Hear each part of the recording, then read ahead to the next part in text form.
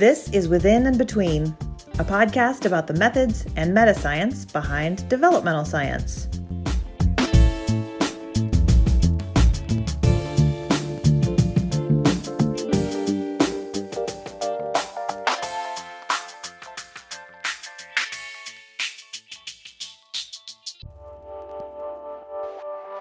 Hi, it's Jessica Logan. And it's Sarah Hart. And welcome back to another episode of Within and In Between, Season 3. Season 3, you're right. We had our teaser, but this is it. This is our real deal. Our official start of Season 3. Yeah. I had in my head, I'm a big fan of the movie The Muppet Christmas Carol. And at the beginning of the third act of that one, the two main little guys, Gonzo, played by Gonzo and Rizzo, they come out and they say, "We're back! We promised we would be." And I've been thinking about that all week. We're back. And we promised we would be. Yes, thank you. I don't know that movie very well at all. Oh, that's such a shame. It's truly the best version of Christmas Carol ever made. Okay, well. Hands down. Definitely the best. And not just for the Muppets. That's great. This is not, it's, wrong time of year. It's like July almost. I was going to say it's almost exactly the wrong way, the wrong part of the year. Or is it the right time of year? Bring it back around. You just never know. Watch some Christmas movies in the middle of the summer. Yeah, there you go. All right, okay, Christmas movies aside. Yeah, let's get into it a little bit. I had a question for you, Jess. Okay. When I actually have been struggling with how to ask this question because oh gosh, okay. It actually will sound like it's two questions, but in reality, I think that you really can't answer one. Well, okay, that was confusing. Let me just ask both versions of the question. When did you know you wanted to become a methodologist? Or why I thought that might be hard for you to answer, and what we might talk about in this episode is you might not have known you wanted to be a methodologist. So if that's the case, when did you realize you were a methodologist? Oh, what a great question. Oh, you're very good at this game.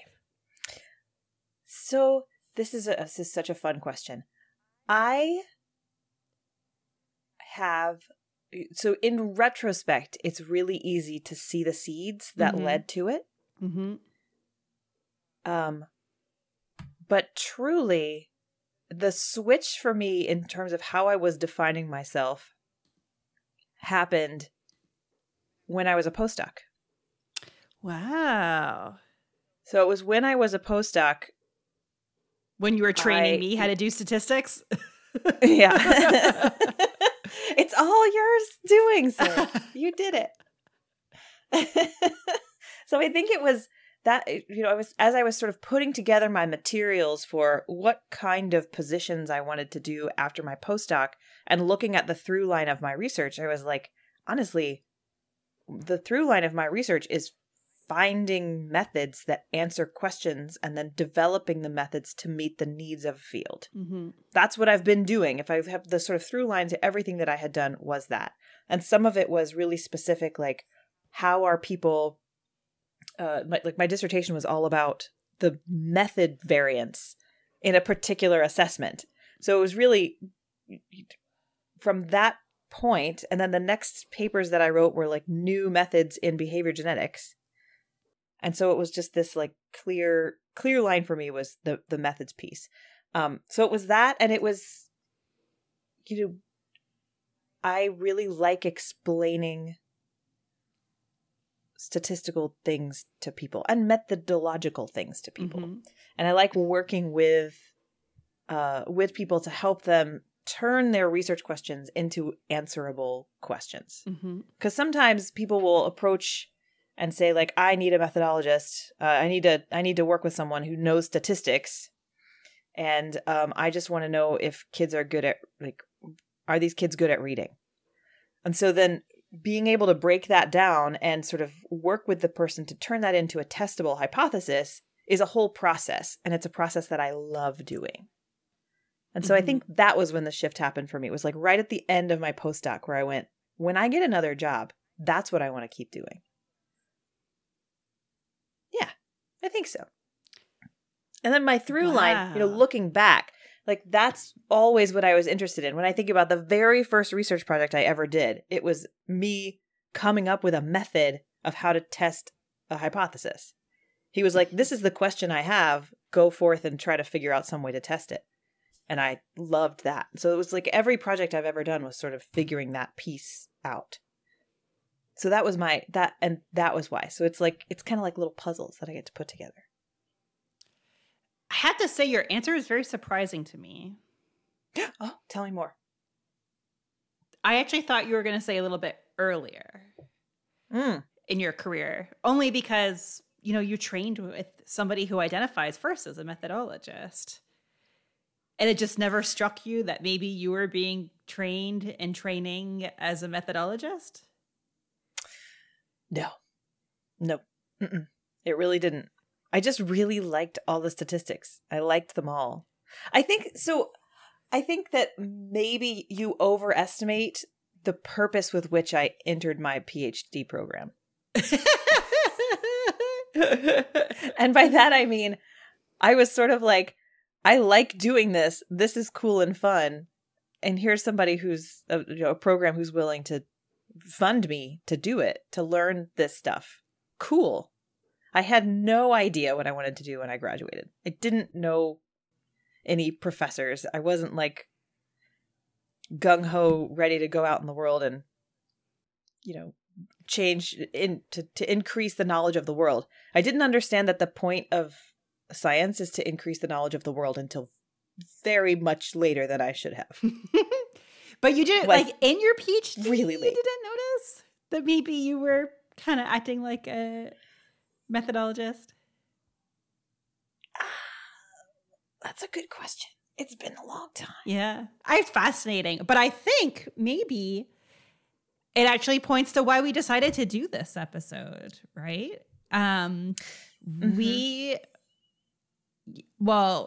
First off, our podcast is really methodsy heavy, right? You're a methodologist. I always am very vocal that I don't think I am a methodologist. I always say you definitely are. Happen to like to use lots of fun statistics. And I have some papers that might make me look like I'm a methodologist. There was something that I worked on for 2 years and worked on a little bit with you for like 2 years, and I gave up on it, and you figured it out, cracked it a couple years later and published it. It was amazing. It was so cool. I love that you figured that out. It was so exciting. But anyway, it strikes me, it's a conversation that we have, at least that I've had with other faculty in my department, in my area, I should say, that, we really think of developmental psychology as a method, and that's why we train heavily in methods. But we've just noticed that our students don't tend to just, after they're done taking, there's something like 7 required stats classes plus a few more they typically mostly take, some heavy stats training. And that's very rare to hear any of our students claim to be a methodologist. And you graduated from the program. It looked different at the time, but it was pretty much the same program. And, you during it didn't even think of yourself as a methodologist. It was postdoc. And so, we have these conversations of how can we convince people they're methodologists? How do you become a methodologist? And that's why we end up thinking we should do it on our podcast, our Methodsy podcast, because probably people who are listening like methods, other than our witty banter, of course. And they might be wondering, there might be students out there there could be faculty who are years into the job wondering, am I a methodologist? How do I become a methodologist? So, yeah. You're exactly right. That's and I have people ask me that all the time. Like, what even is this job of yours? How does this work? and what is it? So I think that, in sort of making the outline for today, I started off by let's define this Yeah. word, methodologist. What is a methodologist, Jess? So I see a methodologist. So this is my working definition. Okay. As I've been sort of trying to self-define and sort of define the role that I see people playing that are a methodological role specifically.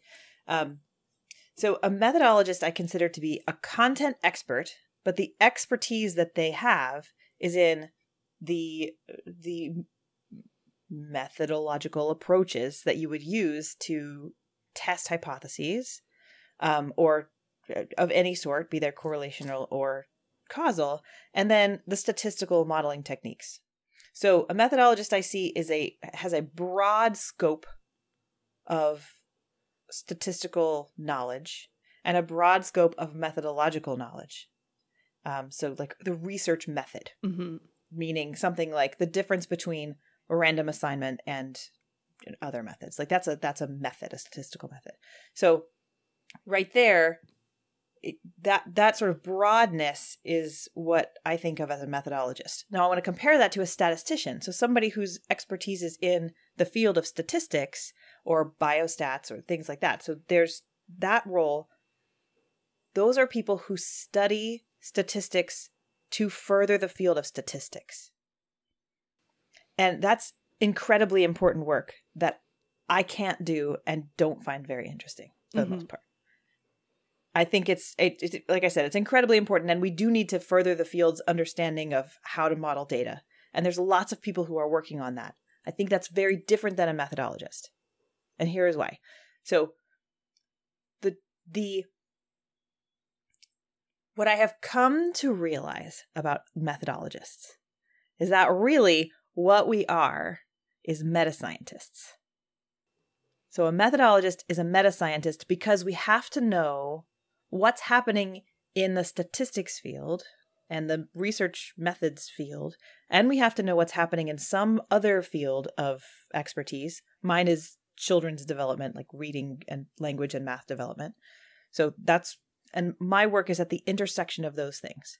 So the methodologist has to understand where I'm using lots of miming that nobody can see, where the content experts who are working in math and reading and language, we have to understand where the science is there.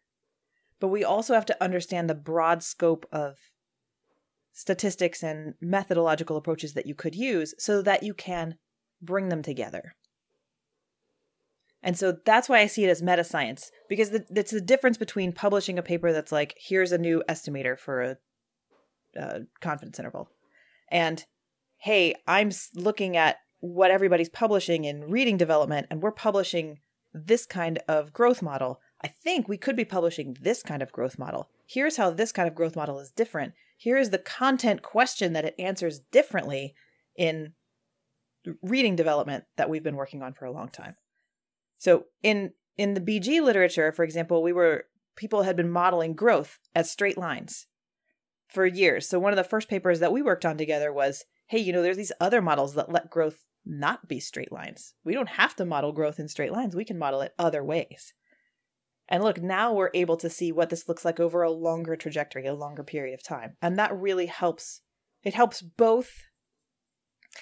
Again, with my miming, I'm not helping anyone, but I'm doing lots of beautiful miming. It's beautiful. I'm following right along.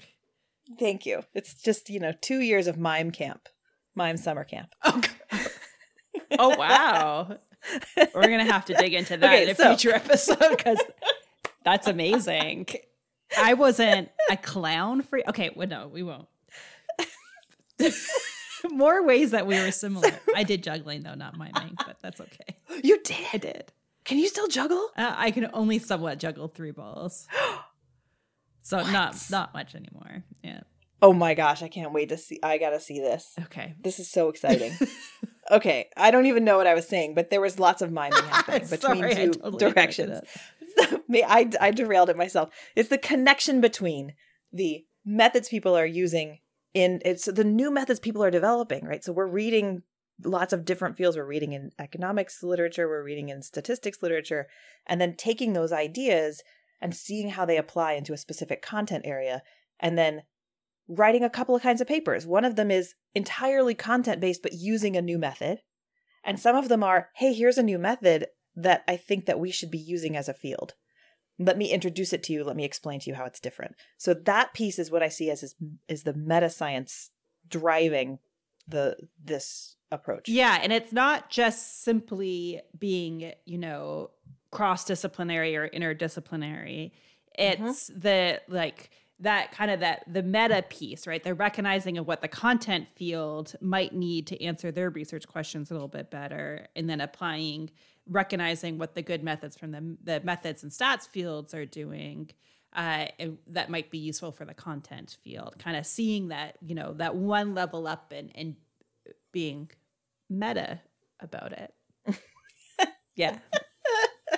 People pay me for these brilliant insights. Meta about it. I just made that that's fun. So clear. You really did. You really did. Bringing it right back in. So I think that you made a really good point, which is the expertise you have to have is in two places. And so with students that I'm training, I will always encourage them to take courses or to do research projects that are not strictly statistics. I want them working in a field somewhere so that they are learning the content of that field as well as the content that I'm teaching them and that they're learning through my program, so that they're able to take one and apply it to the other. And then also, the reverse is also true. Oh my gosh. Because here's what happens. Then here I am working with, say you're working with someone and looking at an intervention, for example. So we were looking at the results of an intervention and sort of saying, well, here there's, I see that the means didn't change, but I'm looking at the data and my treatment group, they're much more similar to one another. Whereas my control group, these kids are spread out all over the place. So what my treatment didn't change the mean, but it definitely had some sort of effect in this randomized control trial. So maybe there's something about spread that we can look up and figure out how we can assess how the variances differ between these two groups. Mm-hmm. And so then that starts to become, so then you can take that idea back to statistics and then start working with statisticians to develop a new way to measure differences in variance. That's not a great example because those tests already exist. But still, you can sort of, the pathway goes both ways. I love it. Okay. Great. So that's what a methodologist is. It's a content expert and you're in multiple fields, and a meta scientist understanding both of those at the same time so that you can connect them together. Mm-hmm. I remember going last year. Oh gosh, it wasn't last year. It was 2 years ago. COVID just took out a whole year of, like it didn't exist in our lives. But okay, I know. 2 years ago, we went to the Meta Science conference, and kind of being like, oh, this is it. This is who I am. Yeah, I know. That's exactly right. I was like, this is exactly what I'm doing. I'm so excited that we figured there's a word for it. There's a word for it. Right? That was when I figured out, there's a whole research field around this. This is fun and exciting. Yeah. Okay, so methodologist's role in research projects. Yeah, let's talk about that because this is another way that I think methodologists sort of differ from a statistician. And I have lots of examples, so I'll try not to be too mean to statisticians who I love and I appreciate their work that they do. Well, because you're in that literature too. You're reading it. You're just not publishing your own stuff in that literature. Absolutely. Yeah. So, but the first thing I'm going to say is a little bit more of a drag on content experts, which I call this section, "The Patient is Already Dead." And this comes from the idea is sometimes people will call a statistician or a methodologist and they'll say, hey, I've collected all my data. I need to analyze it and figure out if my treatment worked. Let's talk. And at that point, there have already been so many decisions made that oftentimes there's no way to actually determine whether your treatment worked or didn't work. There's no way to really answer the question. So you want to involve the methodologist or the statistician, you want to involve this person early in the process. Involving them too late, they can't help. But if you involve them in the planning stages, moving that all the way through, then you're able to really ask better questions, and you're able to potentially be able to answer your question in a way that you might not have if you had waited, if that makes sense. So like one example that I like to tell is I worked with a postdoc, and she, came and was sort of talking with me about, okay, here's what I want to know. I measured self-efficacy, and I measured sort of math ability. And I want to know if kids' math ability is related to their self-efficacy. I was like, great, that sounds like a correlation to me. Let's take your data. We can work on it. We'll talk about correlations. And we talked for about 10 or 15 minutes, and she kept going, no, we can't do that. And I couldn't understand why. And I was sort of like drawing things out and sort of explaining the concepts of correlations. And then eventually we got down to, she collected the data anonymously, separately, in separate forms. So she didn't have any way to link the math test data to the self-efficacy data.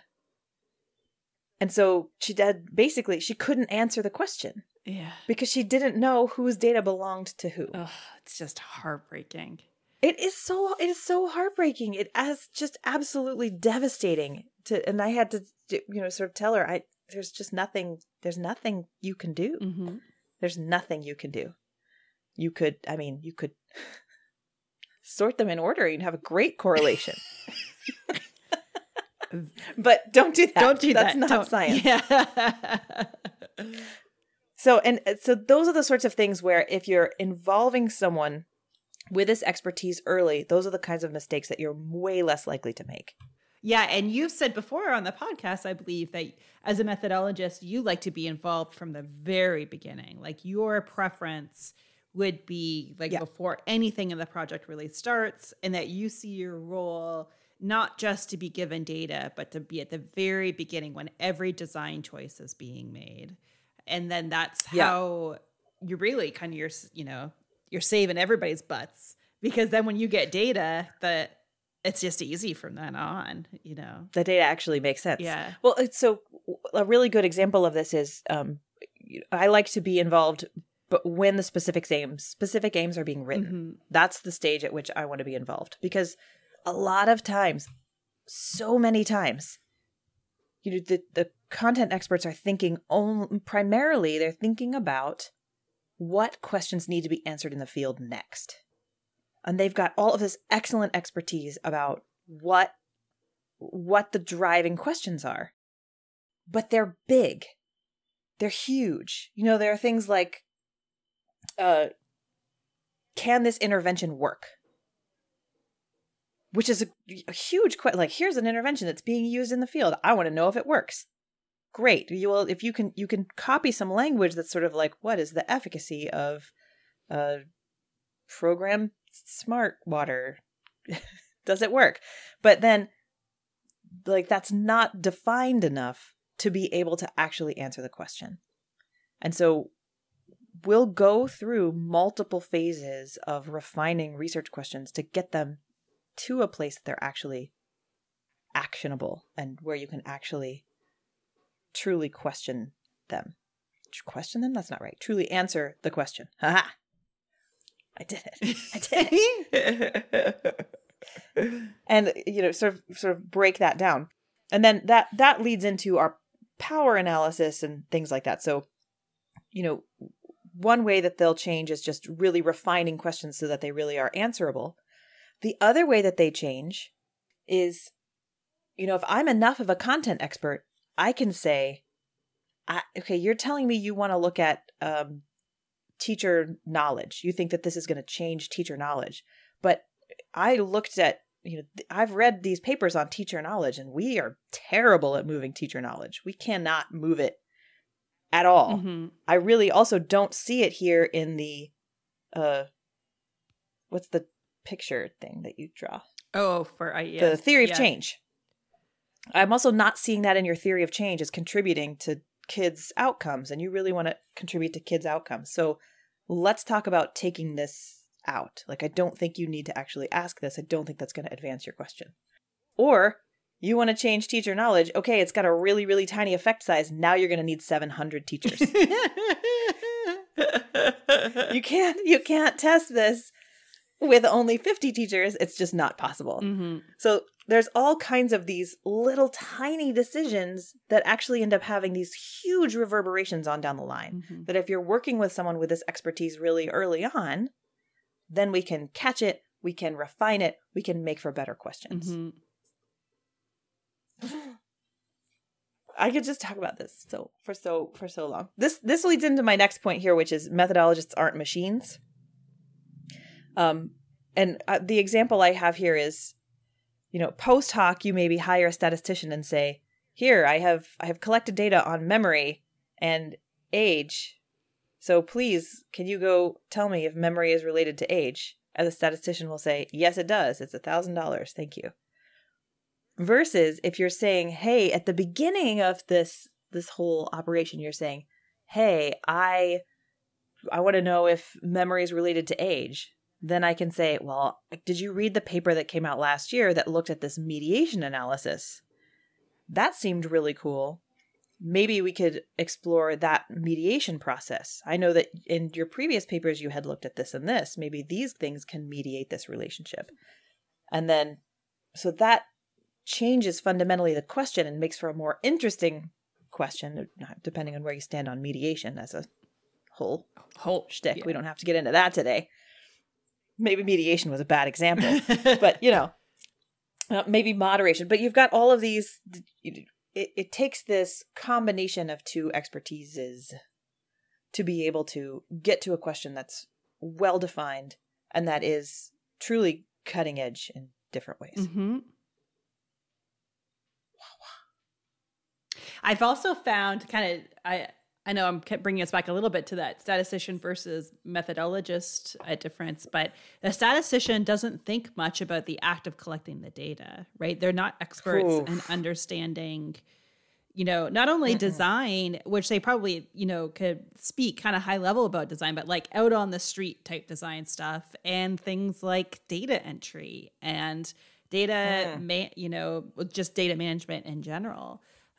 Which your content expertise also applies to, like, what it's like to collect, you understand what it's like to collect data with kids in schools.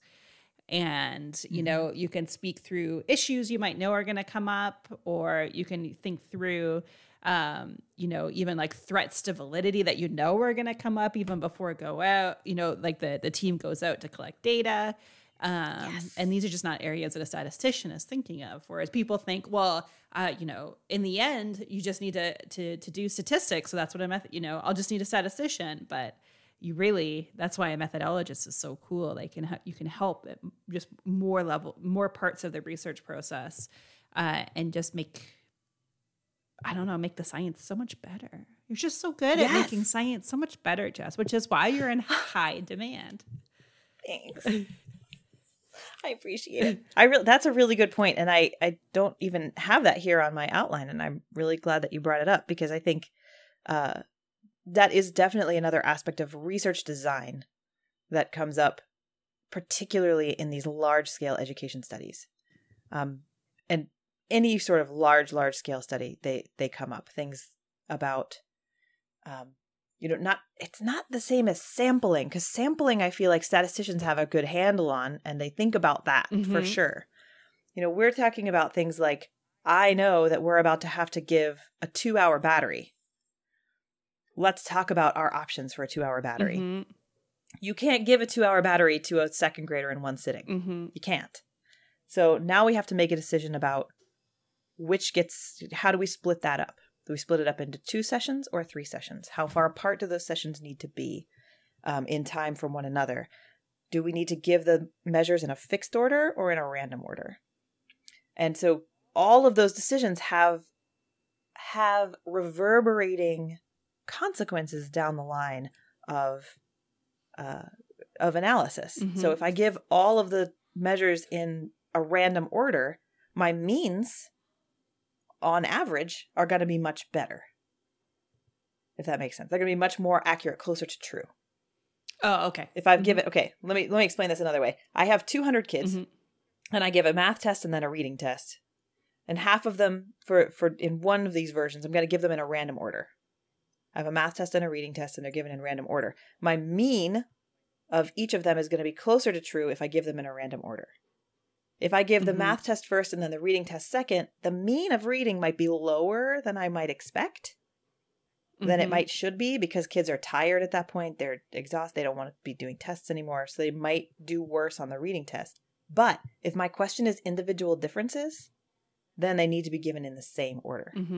Because I need to be able to compare Sarah to Jess, for example. So if depending on the research questions I ask, I need to make very, very different decisions all the way down to that level. And that's why, I like to be involved in everything. It's not that I don't trust people. I do. I just think that we need somebody thinking about these things along these different steps of the way. Because if you don't have someone thinking about these things, they're really easy to overlook. Okay. And then the last point I have in this section here is the garbage in, garbage out section, which is highly related. And my example here comes from real life, where I saw a statistician give a talk and said, and so this is not exactly what happened, but and so the mean of blood pressure was -10 in this sample, and so then I analyzed to compare the differences between my groups, and we were like, but the blood pressure can't be -10. That's not a mean. That can't be what blood pressure is. That's not value. That's not true. That can't be the case. But if you don't have the content expertise to know what that measure is, then a statistician who doesn't know the content at all is more likely to just go, check, check, check, did the analysis, done, here you go. Wow. So seeing those errors, the real version that I saw was somebody telling me that two things weren't correlated in their analysis. And I said, well, that's not possible. It was like, for my reading heads, it was phonological awareness and rhyming. And they weren't correlated in this data set of kindergartners. And you're like... And I was like, that is definitely wrong. Yeah. Something is wrong with your data. Because those two things are definitely correlated. No question. So if you have a correlation of 0 with two things that should be correlated at like 0.4, 0.5, 0.6, something's going on in your data that you need to check. But it takes a content expert to see those things. The statistician doesn't know about they might not even know what phonological awareness is. Who knows? But you might get some really fancy assumption checking by the statistician. Yeah, absolutely. Well, the data looked fine. It's even, to that, like, we don't often we don't suggest our students go to the statistics department to take classes. Just because they're just thinking about how to approach analysis, how to approach data so completely differently. And, it is a different field. So. It's a totally different field. Okay. So, it looks like I have one more chunk of this here, which is pretty related. It's what I call the over-reliance on t-tests. Like, if you only know how to run a t-test, then all of your research questions are going to be framed like t-tests. If that makes sense. If the only way you know how to do an analysis is a correlation, then every question you ask is going to be a correlation question. And so by partnering with someone who knows a much wider range of analyses, then you can ask a lot of different kinds of questions. Ask a lot of different things of your data. I have an example of that. I am in a big psych department with 5 different areas. And one of the areas is neuroscience. And for a long time, they specialized in animal neuroscience. And they, love t-tests in and of us. The students are trained in lab methods and stuff, right? That's where all their training is, and a little bit less in statistics, a lot less in statistics. So I was sitting in a defense, or I think it was a prospectus, and the student was really interested in looking at the effect of mom on her little pups, They're looking at like oxytocin and like grooming and licking behavior and increasing oxytocin in the pups. And it's just so clear they had a clustering problem and research question that they were just not even considering the fact that they were treating every pup, the outcome, as like completely independent and just going to do an ANOVA on it. And I'm like, but your pups are clustered within mom, right? And the mom is the one that's delivering this licking and grooming behavior. And it just didn't even, it just didn't occur. Never thought about it. And so a little bit different, it wasn't that their research question couldn't have been more interesting if they thought about, a different type of statistic, but instead they just only had that one approach. And every other student in the program is effectively doing, ANOVAs and t-tests. But this one lab just happens to look at pups nested within mums and looking at the role of mom on kids, where the other, labs don't have that nesting issue the same way. And so that just never struck anyone that they had a nesting problem. Wow. That those pups were not independent. No, not independent. And the key variable there, right, is the behavior of the mom. Yeah, that's it. It was like level 2 to level 1. And yeah. You've got to, I mean, those that's going to be some very powerful analyses. I'll tell you that right now. They don't cluster. It's going to look like you've got a huge effect. Yeah. Yeah. Whether that's true or not, who knows? That's fascinating. Yeah, absolutely. That's a really good example of not alignment, and an example, I think, of that a neuroscience expert and a methodologist in neuroscience has a great paper that they can write right there. Yeah. Introducing the field to, hey, we're grossly overestimating or underestimating, depending on what you do with the, if you average across the pups versus just estimate it straight out. You've got a really great example and a really great opportunity to do some meta science work in that field. Mm-hmm. Like, hey, field, we should be thinking about this. Which is, that's a fun paper to write. You don't need any more papers, Jess. I know, it's very true. It's very true. It's just a question for my next an example in our field is, your great quantile regression, addition to the field, which even just shows the power of what you were able to do for the field, in like extending and thinking through the types of research questions we can answer, or ask, I guess. The idea that we don't have to just think about the mean in our effect, that, it would probably be pretty uncommon for a developmental scientist to not know about regressions or correlational designs. And so that's a pretty regular part of our training. I would say you learn about it in undergrad in a lot of programs. But, you came along and were like, even that's pretty cool tool, even if you do it in a, path modeling or structural equation modeling, like you ramp it up into something pretty fancy. We're still kind of, looking at the prediction of the mean. And we don't have to do it. It's all like conditional means modeling. Yeah, we can look at that effect at different parts of the distribution of one of the variables. Why would we assume that effect would be linear across the distribution? Let's check that assumption. And lots of cool stuff comes out of it when you do that. Yes. Oh, that's a really good example. And not a lot of research questions really are about the mean. Like, they really are. Mm-hmm. In which case, great. Let's keep using the mean. I've talked a lot of people out of things like profile analyses and quantile regression analyses where I'm like, that's not really your question.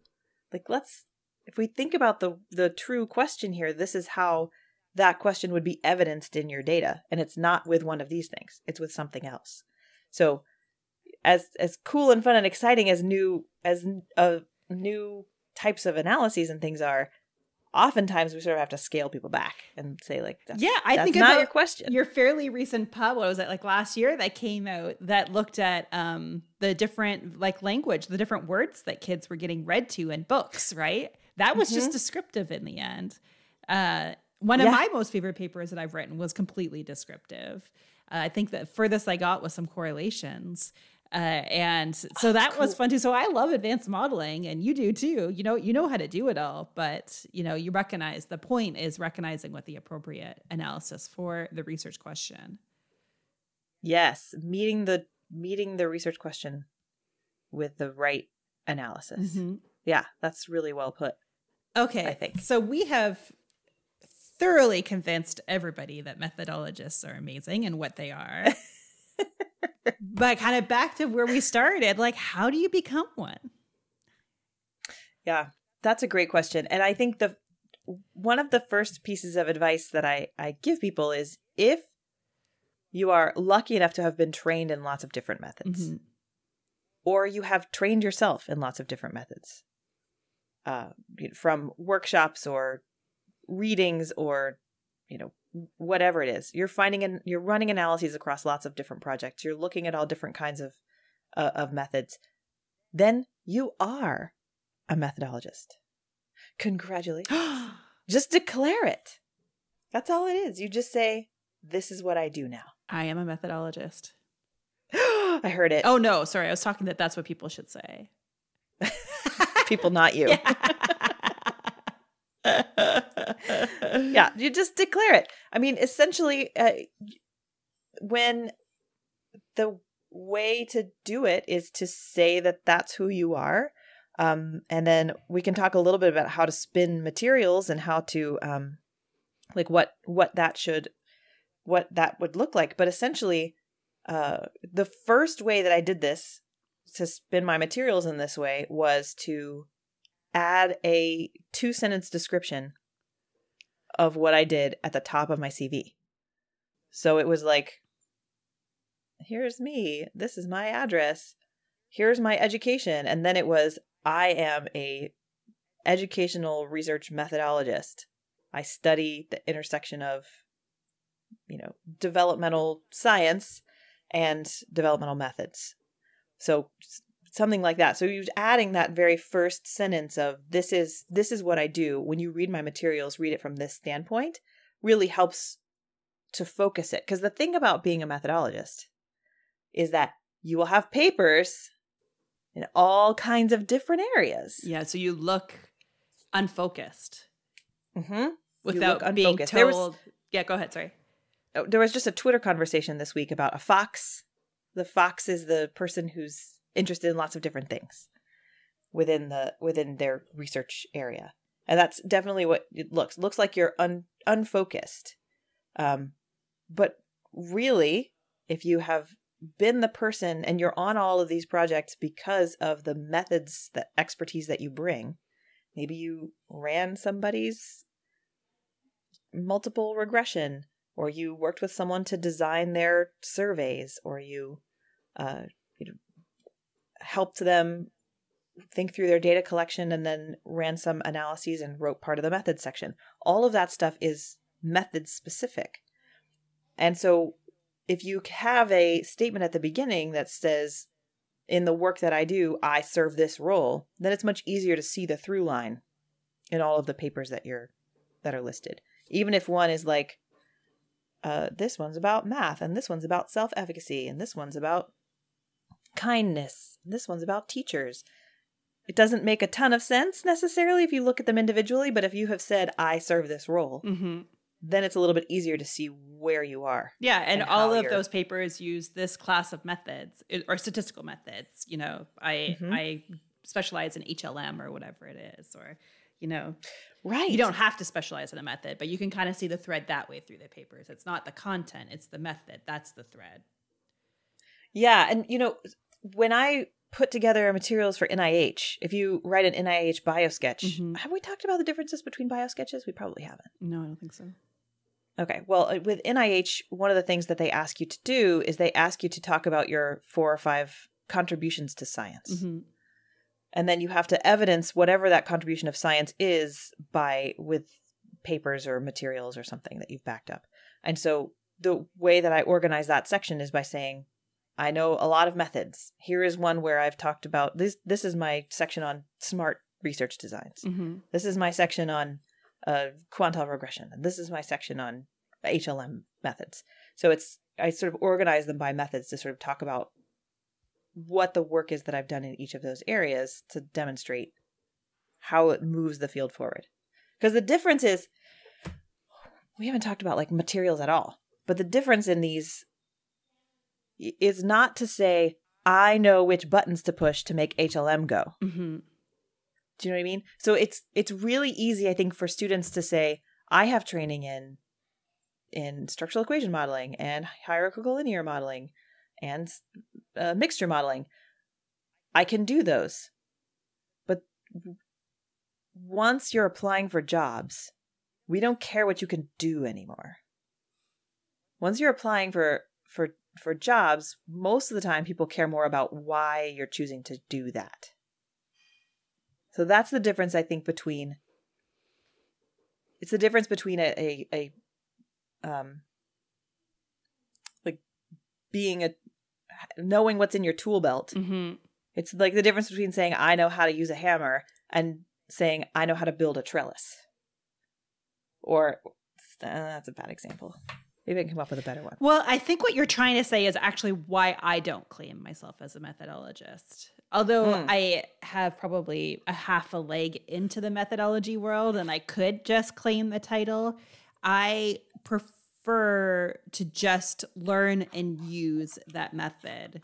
And I do much less of introducing the field to the method or extending the method in interesting ways for our field.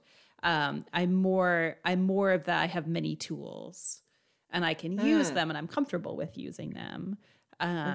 So I say that I'm a content person that uses advanced methods, many advanced methods. That's kind of how I describe myself rather than being a methodologist myself.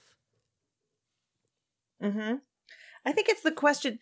I think you're right. It's the questions that keep you up at night. So that's a terrible. I don't want anybody to stay up at night. But like, if whatever you wake up with the most anxiety about, or wake up thinking about, and or the things that you feel like you need to tell people, and so for me, those are usually, hey, this sounds like a correlation question. That sounds like a t-test question. This sounds like a latent profile analysis question. Those are the kinds of things that make me go, this is exciting. Right now I have one about just interactions are driving me crazy right now because I feel like everybody's interpreting them wrong in everything that I'm reading. And it's just like, I can't, but like, I just want to talk about interactions and I want to explain what they are. I want to explain how they work. And those are that's the method that is at the forefront of my mind right now. It's not how can I better teach kids to read? Although I think that's important, but that's not what keeps me up at night. That's not what I wake up going, there's kids that can't read yet. I don't wake up like that. I wake up going, there's people interpreting interactions wrong. Maybe offline we should talk about interactions. Oh yeah, maybe. Or have a whole episode about interactions.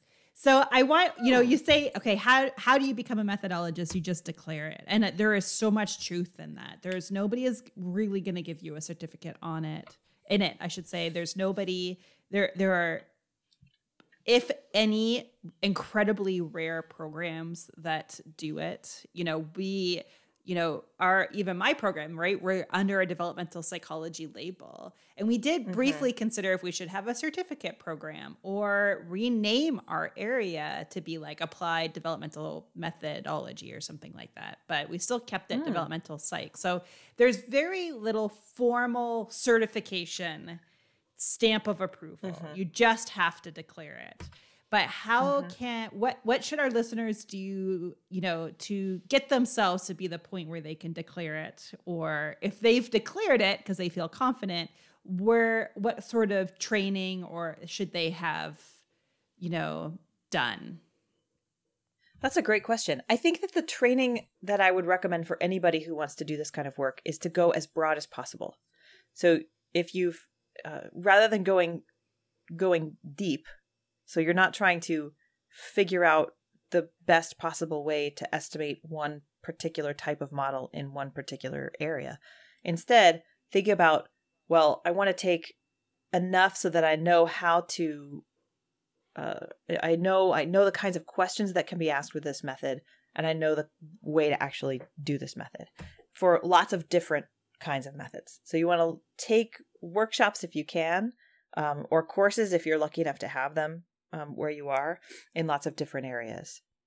So that when someone approaches you with a question about whatever they want to be able to test, you're able to sort of match that to some extent to different kinds of analyses that exist in the field.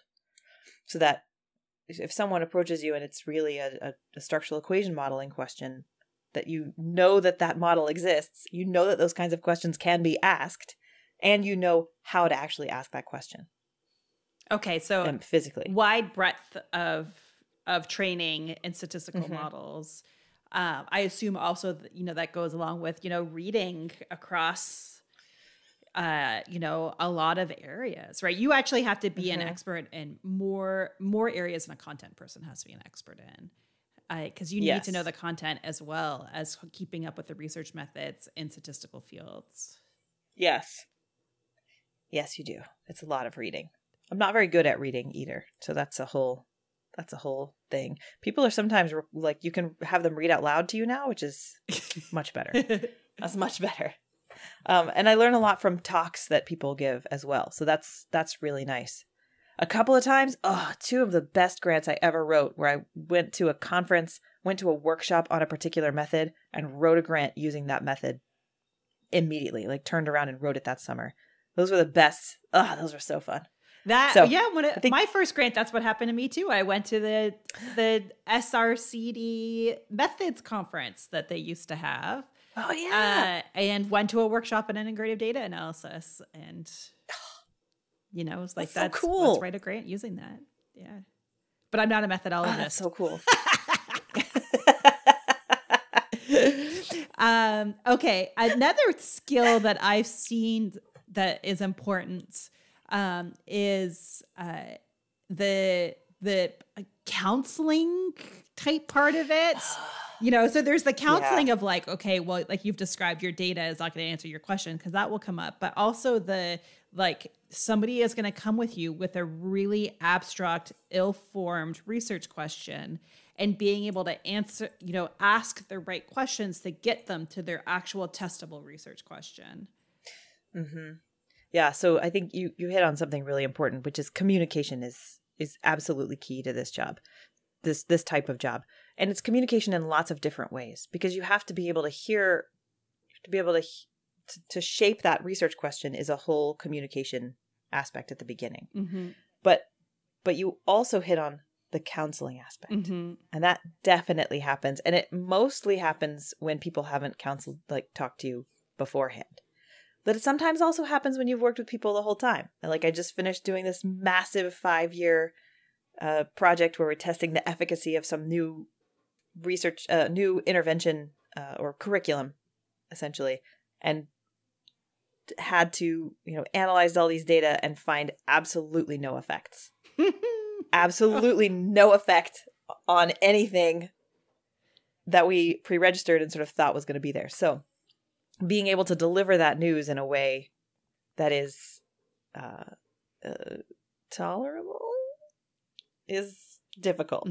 Because you will often, this didn't happen with this particular PI, but oftentimes if you say to someone, well, I looked at your data and there's no effect here, there's no differences. You might have someone say something like, but I know it helped Jim. Yeah. I sat with Jim and he could not do this. And then he could. And I know that he learned. He absolutely learned how to do it. So being able to then say, I believe you that Jim learned how to do that. But it also happens to be that some other kid that you didn't work with also learned how to do it somehow. And so that means that it's not necessarily your treatment. It's not necessarily the thing that you did that made it happen. So did I say this? We need to be really well versed in logical fallacies. I think I skipped over that part. Oh, yeah, you did. But that's the content. The content is the research method, which I think of as logical fallacies and and those things. Mm-hmm. Yep. All of Shadish, Cook, and Campbell. Essentially. Read that book. Just read that book, yeah. So communication is super important, yes. So, okay, so those are some skills, and that it is very reasonable for a lot of people to already have those skills and to call themselves a methodologist. And why I am Mm-hmm. suggesting that people consider calling themselves a methodologist is I think that we have a real shortage of methodologists.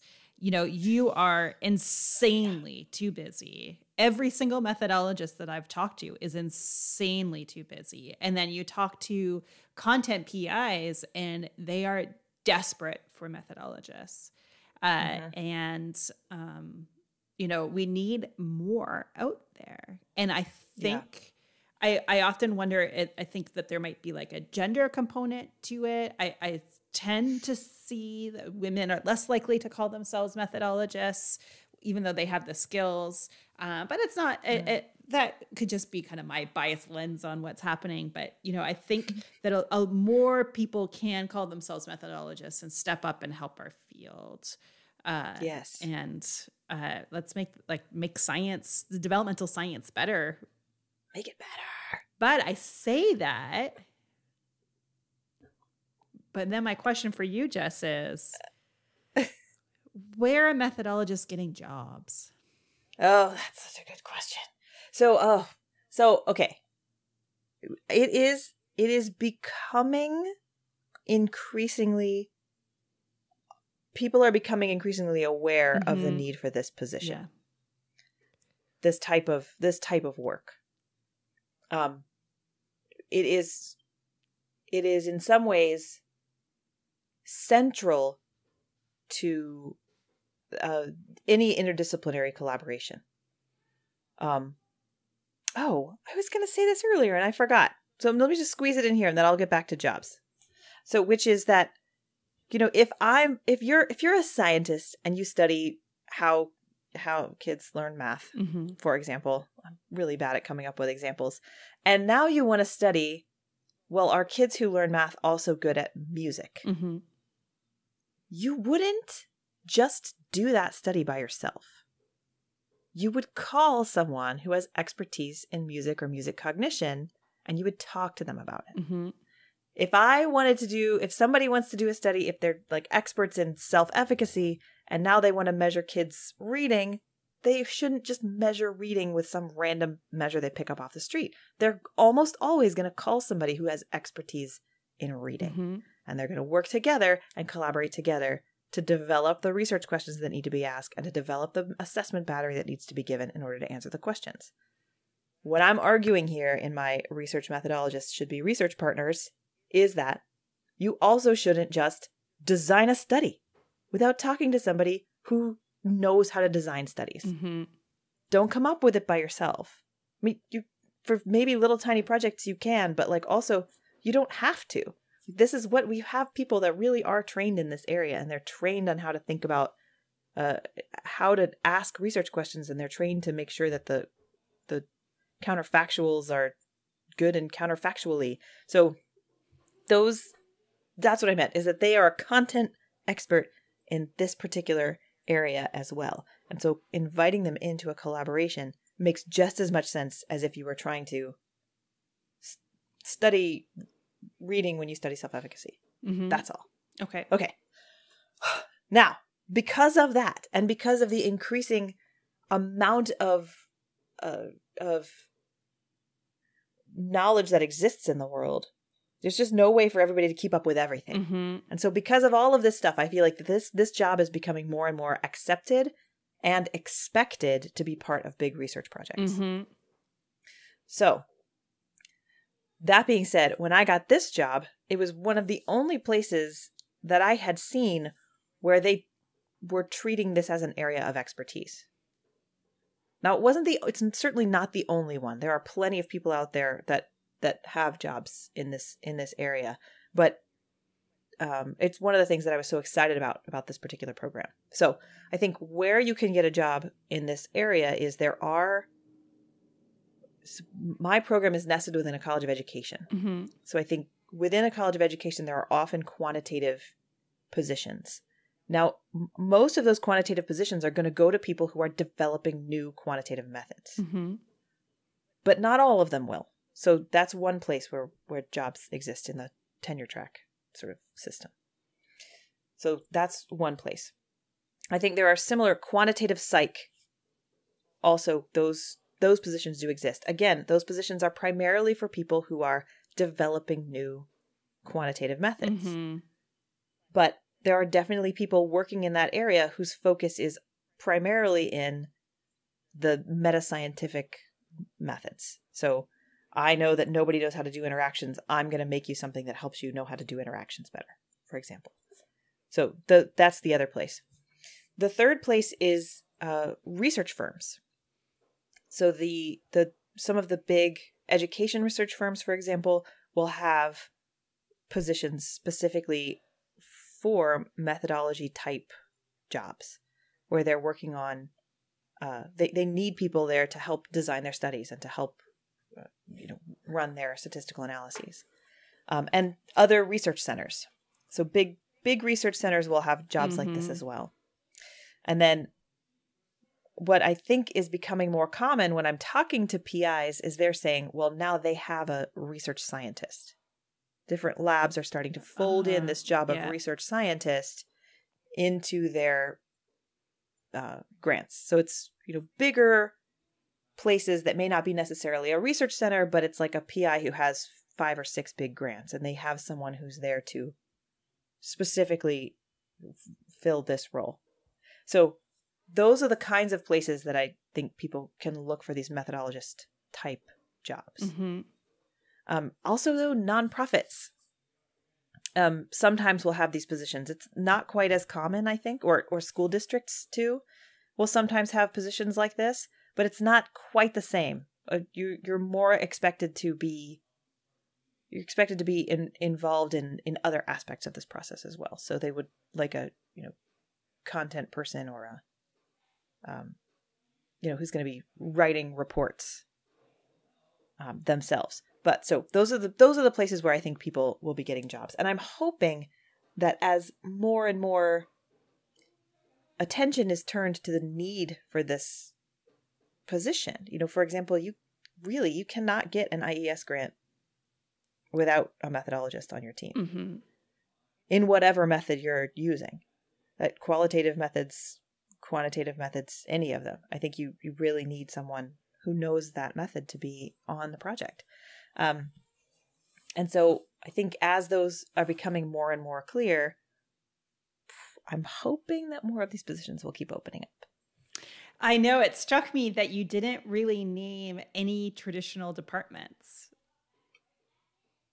And what do you mean, like science? You mean like arts and science? Yeah, or even education. Like you named the specific department within a lot of education colleges that is quant methods or ed methods. And you named quant psych, which is not as not in many psych departments. But you didn't just name psychology department or teacher learning, teaching and learning, or, where in reality, like the benefit that a methodologist of being down the hall from those same content people that they're a content expert in is, I mean, I have seen at least the small role that, our former advisor in my department, at least, how he has increased and elevated kind of the science of the department. And I, heard his stories about when it came time for tenure to convince people that, that he had a scientific area. It was methodology, but there's just this resistance to this idea that we need these people. They're part of our team, right? We fully believe in team science, and, and sometimes some of the more older traditional departments in that, like the, long-standing traditional departments are like, you have to be known for your one content area thing, your theory or whatever it is. I don't know. This is becoming a little bit soapboxy, so I'll come off the soapbox, but I hope that, you seeing that there's a realization that we need methodologists. And I hope that then translates to tenure track jobs that are nested right next to colleagues who are doing the content work. And you don't need to search out, these big research centers or mega labs where that's the only place that people are, being, are seeing the importance of having a methodologist. So I hope where this expertise is being valued. Yeah, I hope more people see it and recognize the importance. Okay, yeah. I stepped off. I think that was wonderful. I hope that too. I do think there probably are some positions within departments. I'm sort of thinking about the larger departments that would have sub areas. Chunks. Yeah. But certainly if you have a smaller psych department, somebody's going to teach your stats classes. And maybe they would value that there. I don't actually know. Mm-hmm. I'd be curious to hear if there are people who are serving in a similar role or know people serving in a similar role. I would think that you would have to, lean in on your content expertise. Mm-hmm. And then you flag, that's usually the recommendations that I hear, especially for, psych departments. Then you would flag that you're comfortable with being able to teach stats, which, everybody would love if you're interviewing in another department, but that you have to come first as a content person. Mm-hmm. Often that is the thinking. Yeah. So then we're going to then hope that as people who have come up in this system, you anyway are getting to the point now that you are in these positions of power within these organizations. And as more people who have seen team science be wildly successful mm-hmm. are moving into positions of power, maybe those are the sorts of things that they'll continue to make happen. Maybe? We can hope. So, all right. Declare. I guess that's the end. Be a methodologist. Just say it. Just declare it. And let yourself be known. I declare I'm a methodologist. Shout it from the rooftops. Okay. Well, thanks for listening. Till next time. All right. Bye.